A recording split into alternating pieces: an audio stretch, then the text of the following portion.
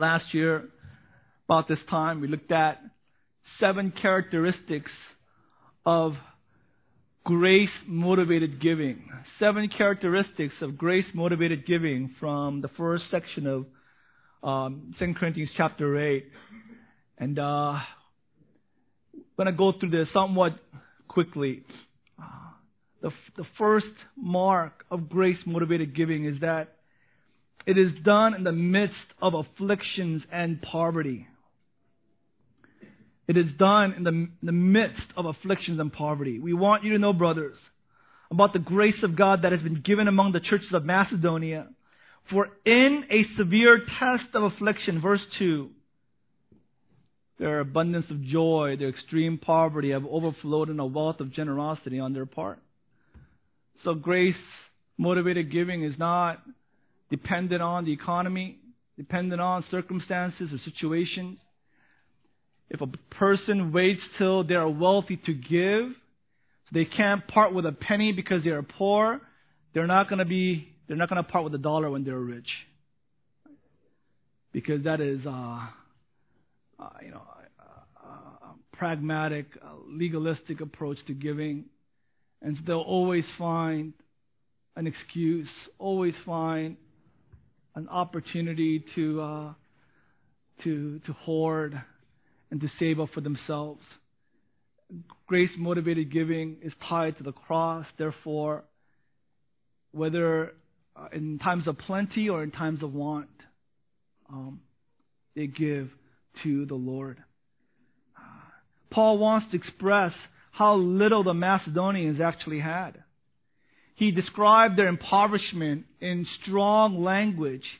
He uses the word extreme, right? Kasabathos, the pits. They're at the rock bottom.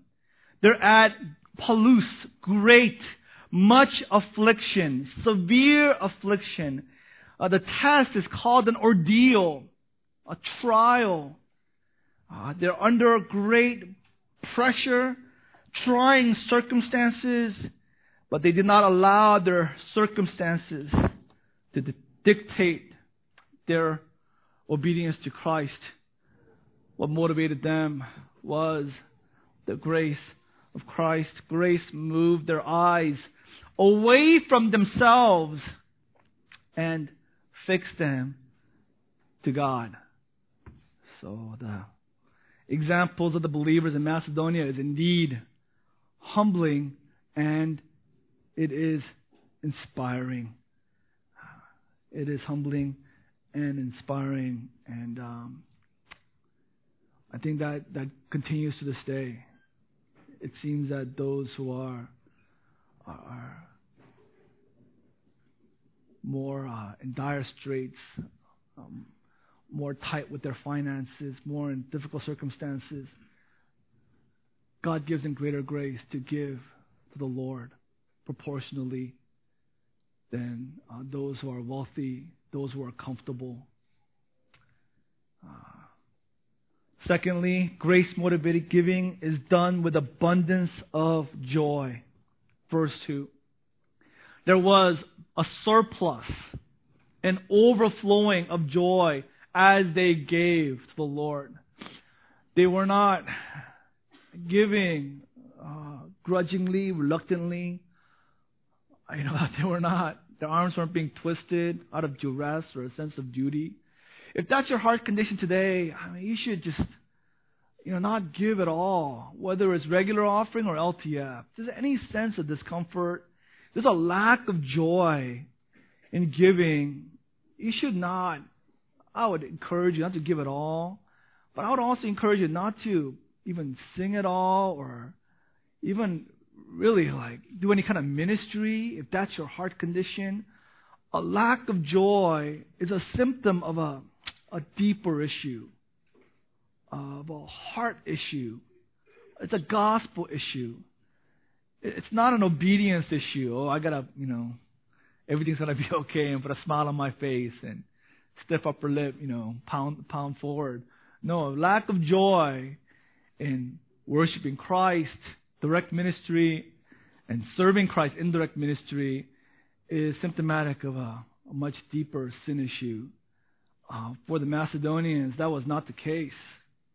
In the midst of severe affliction and trial, out of joy, out of great delight, joyfully, they divested themselves of what little they possessed, and they gave to God through Paul. Now, where did they get this from? They got it from Jesus Christ. Right? Where did they get this example from? They got it from Christ. Hebrews 12:2. Looking to Jesus, the founder and perfecter of our faith, who for the joy set before him endured the cross. Right? And Apostle Paul learned that from Christ. He says in 2 Corinthians as well, 10, I'm sorrowful but rejoicing. Because of all the trials in his life, persecutions and attacks from the church, he was full of sorrow, but he also said he was rejoicing, full of joy. And the apostles, we studied this last week, Acts 5, they were persecuted, they were beaten with rods for testifying for Christ in Jerusalem, and they went away from the temple arena rejoicing, praising God, because God considered them worthy to suffer for the name of Christ. So that's a mark of grace-motivated giving. It is not out of compulsion. It's not out of the church or the pastor or human obligation or duty. There is such joy in the gospel. Out of the overflow, there's radical generosity. Thirdly, grace-motivated giving is overflowing with generosity. Latter part of verse 2, overflowed in a wealth of generosity on their part. We talked about this already. That's my second point. There's radical generosity when grace is present. When it's legalism, right? When it's libertine antinomian and sinfulness, then there's hoarding. There's possessiveness. There's selfishness. There is indulgence, where you see all things created as a means of self-gratification. But when there is grace, you see all creation as a means to glorify God. That everything that I am, all my gifts, my talents, my abilities, my intelligence, what little we have or what little I have, or anything that I'm able to do, anything that I have, it's all by grace. I didn't do anything to deserve this. I didn't produce it. I didn't manufacture this. I didn't earn this. God gave it to me freely. So you're so humbled by that. Grace prompts you to be generous because God has given it to us by grace. Right? Results in generosity. Fourthly, grace-motivated giving is it's wise, it's planned, it's proportional. There are extremes in the church, and I bemoan that fact where a lot of dear believers, blessed believers, I know God will, I don't know, my opinion, maybe you guys raise up your discernment dial a few notches here, because I could be, off the deep end here. But these dear believers who give unwisely, give disproportionately, if they're given by faith, there will be reward for them in heaven. But their leaders, I think God will judge harshly because they didn't shepherd and instruct them as they ought to have. And manipulation, coercion, exploitation is common in the worldwide church. The Macedonians, shepherded by Paul, didn't give unwisely. They didn't give what they didn't have. 2 Corinthians 9. They gave proportionately. Verse 3 of chapter 8. They gave according to their means, according to their ability. Right? According to their ability. They didn't give so much when now they were dependent on others. They're dependent on the government, dependent on family, dependent on the church. No, they gave where they're able to still meet their own needs, meet the needs of their family, and yet they're able to give sacrificially. The Bible calls us, New Testament believers, not to give a percentage, not to give unwisely or disproportionately. The Bible, New Testament, calls gospel believers to give proportionally to our income. 1 Corinthians 16:2, on the first day of every week, which is Sunday, each one of you should set aside a sum of money in keeping with his income. In keeping with his income. So I've given this illustration many times. If you're making like $300 a week, or maybe $1,000 a month, especially in Orange County, if you're in like Wyoming or something, maybe it's different, but living here in Orange County, maybe you should give $1 to the church. Give 1%, right? And still you're going to be tight. How are you going to live on $9.99 in Orange County, right? So give 1%. But if you're making $10,000 a month and you're giving 10% and you're living on $9,000, is that really proportional? Maybe some of you are making maybe $100,000 a month, right? Can we have show of hands? No, right? Come on, Elizabeth, raise your hand. Your daddy, right? And you give 10%. You do the math. I don't want to do the math. I'm tired this morning. But is that proportional giving? Right? The richest man in the world. Anybody know? Right? Right. It was Warren Buffett. He's second place because he gave so much to charity last year. But he's still a multi-billionaire, right? So it's proportional giving. It's not about the amount. So God has given to us. And so in light of that, that's grace-motivated giving. Legalistic giving is about the amount, right? Legalistic giving or self-righteous giving or duty giving is all about the amount or obligation or what other people are doing. Roman numeral 5, grace-motivated giving is sacrificial. Right? We see this in the Macedonians. Their giving was beyond what could reasonably be expected of such a poor congregation. Right? It was proportional, but it made them uncomfortable. Right? It took, we don't want to give not presumptuous faith, but it took faith. Right? Not presumptuous faith, but it took them to trust the Lord to provide and just their confidence in the Lord, not in the world. 2 Samuel 24:24. This point is right, where David said, I will not sacrifice to God what costs me nothing. I insist on paying for it.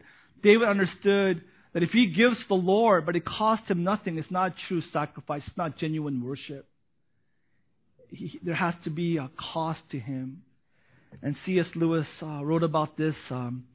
He said it much better than I could, so I'll just read. He said, I do not believe one can settle how much we ought to give. I am afraid the only safe rule is to give more than we can spare.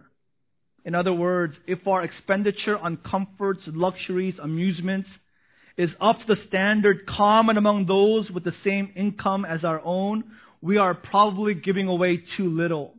If our giving do not at all pinch or hamper us, I should say they are too small.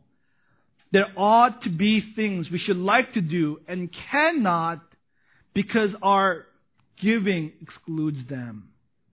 So that's sacrificial giving. We're not asking, I'm not going to give where I have to sacrifice my shelter, food, and then I come to you, okay, I gave to the church, I don't have food, buy me dinner, right? That's crazy, right? Where I sacrifice my family's health, I take care of my children because I gave to the church. No, we're not talking about, that's not grace motivated, that's foolish motivated, right? Grace motivated is you sacrifice the comforts of the world that you have every right to for the sake of Christ. So you give up going to Frostbites, right? No, Eugene's not happy. Right. I'm not going to go to Frostbites for next year. No. Right. You give up on luxuries, comforts, right? And you cut corners, you tighten belt, so you can give to the Lord. Sorry about that, Eugene. 6, grace-motivated giving is voluntary, verse 3 and 4.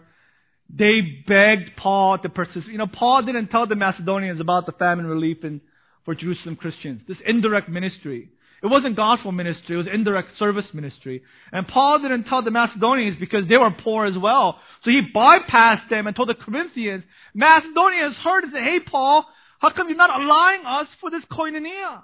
You're not allowing us this act of grace. You're not treating us as fellow believers. And they begged Paul to participate and to give for this work. Paul didn't beg. They begged Paul to give. To take part in this act of grace. And that is what grace-motivated giving is marked by. It's voluntary.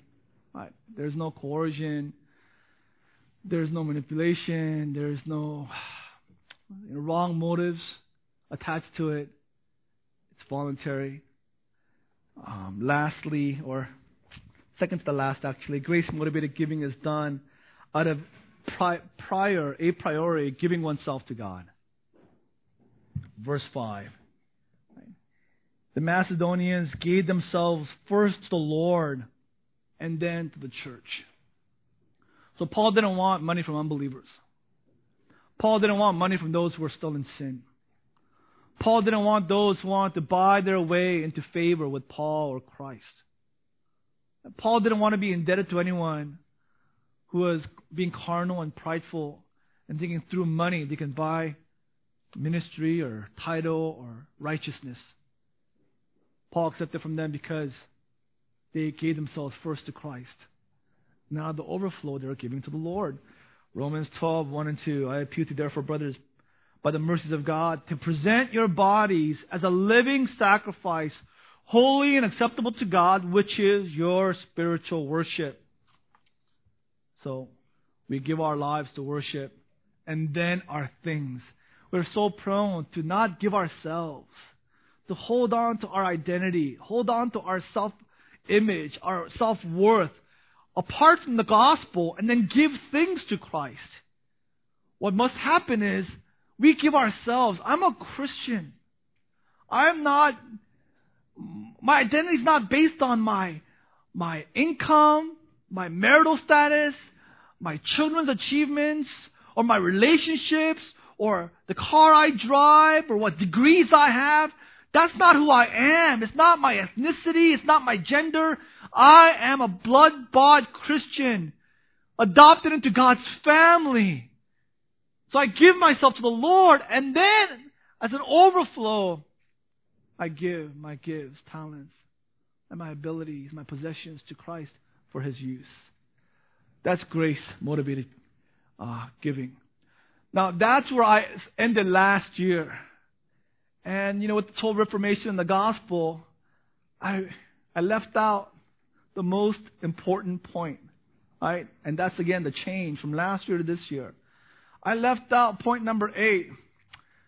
Grace-motivated giving is motivated by grace. Like, duh, right? It's like, I left that part out. You presumed upon it. It was like, under the radar, it was like just implied. But we didn't put the forefront. The most important part of grace-motivated giving is that you're motivated by grace alone. And that is what Paul does here in verse 9. For you know the grace of our Lord Jesus Christ. It is amazing how he puts it. I had to study this because at first glance it doesn't make sense. You know the grace of our Lord Jesus Christ? By that description, Paul is describing, he's summing up God's merciful action toward humanity in Christ. Cranfield wrote of this phrase, the grace of our Lord Jesus Christ. He said it denotes the utterly undeserved, royally free, effective, unwearingly, inexhaustible goodwill of God, active in and through Jesus Christ, given toward us by faith alone. And Paul says, you know the grace of our Lord Jesus Christ. What is the grace of our Lord Jesus Christ? It is this. He was rich, but He became poor on our behalf so that we might be rich. That's the grace that motivates us. We wake up every day, look at ourselves in the mirror. We look to God and say, God, right? You lost so that I might win. I failed, but I get all the reward. You made Him who knew no sin to be treated as a sinner on the cross. And you made me who did nothing but sin. All I did in my life, from the moment I was born, was sin against you, rebel against you, spit at your face, and curse your name, and crucify your Son. And you made me your righteousness. Paul says you know this. And you know it intimately because Christ did it on our behalf. Christ was rich. And He made Himself poor. Philippians 2:7 says it more specifically. He made Himself nothing. He emptied Himself. He didn't give us 10%. He didn't give us 50%. He bankrupted Himself. He emptied Himself. He poured out His whole cup and gave us everything and became nothing for our behalf.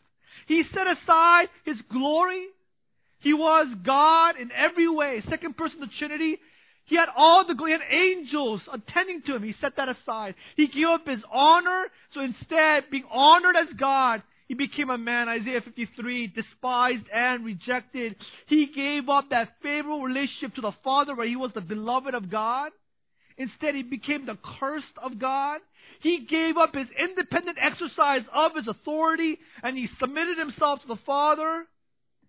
He humbled Himself, verse 8 of Philippians 2, to the point of death on a cross, a criminal's death. He did all this. Why? So that you and I, we might be rich. We might be enriched with every spiritual blessing. This week, read Ephesians 1 and 2. Read Ephesians 1 and 2, the blessings that are given to us because Christ became poor. How we are enriched, infinitely enriched, because of the cross. Gregory of Nazianzus said this: Christ was made poor, that we through His poverty might be rich. He took the form of a servant, that we might gain liberty. He descended so that we might be exalted. He was tempted so that we might overcome. He was despised that He might fill us with honor. He died so that we might live. He ascended to draw to Himself those lying dead on the ground because of sin. That is what Christ did. And Paul puts that before us, not so that we would follow His example, not so that we would do what He did for others and do that for others. No. It is rather, believe this. Understand this glorious truth. Don't just give an external obedience and your heart's far away. Don't give out of legalism or self-righteousness. Don't give out of duty. Don't give out of fear or guilt.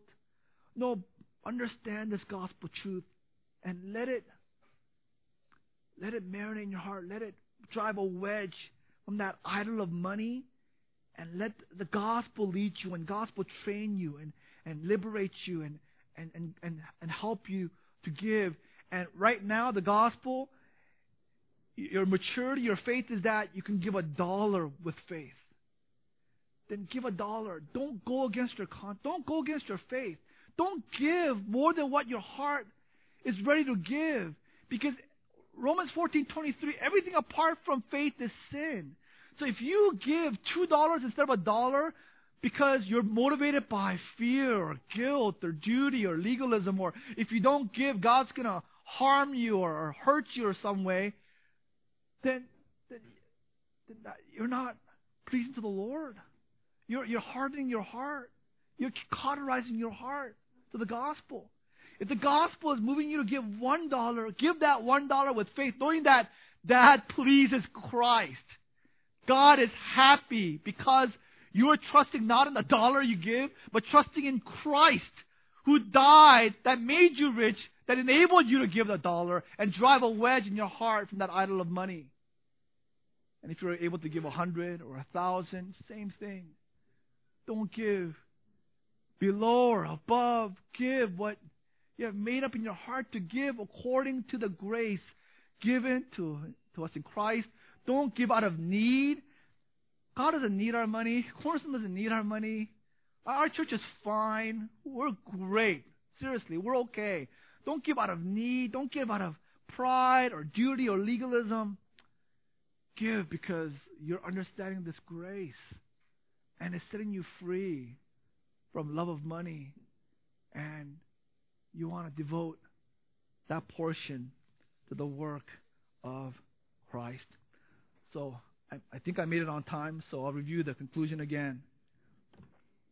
No significant spiritual growth will happen unless you put your money and your attitude toward money in God's hands. Right. It's Bible and your checkbook. Both books are important. So until you apply the Bible and the gospel to your checkbook, spiritual growth is long ways off. I mean, we know this. Jesus talked more about money than about hell. In the Old and New Testament, there's replete instructions about finances because it is so vital to our walk with Christ, because money is such an idol to us. A distinguishing mark of a true Christian is radical generosity. Radical generosity. So, you see someone who is generous, right, with their time, with their relationship, with their ministry, with their money. Don't say, what a good guy, what a good gal, right? What a good person. Say, well, that's the grace of God. That is the gospel, right? That is God working. That's Christ working, right? That is really indeed the Holy Spirit moving in that person's heart. And that's a mark of true gospel faith. It's not, again, regurgitating, I get the gospel, or, default state, or talking about, quoting, these pastors. That's not understanding the gospel. When someone is marked by generosity, okay, that person, or your own heart, wow, gospel is really working. It's not just my lip service. It's not just external, but it's taking root in my heart. And then finally, grace causes us to give, not looking at our checkbook, not looking at others, not looking at the need, but looking at the cross. Right? And that's such freedom there. That's such joy there. Where we give not calculating. We give not out of fear or obligation. There's joyful, right? There's prudent, proportional giving, but there's joyful, overflowing, sacrificial, generous giving, because you're looking at what God has given to us in His Son. Let's pray.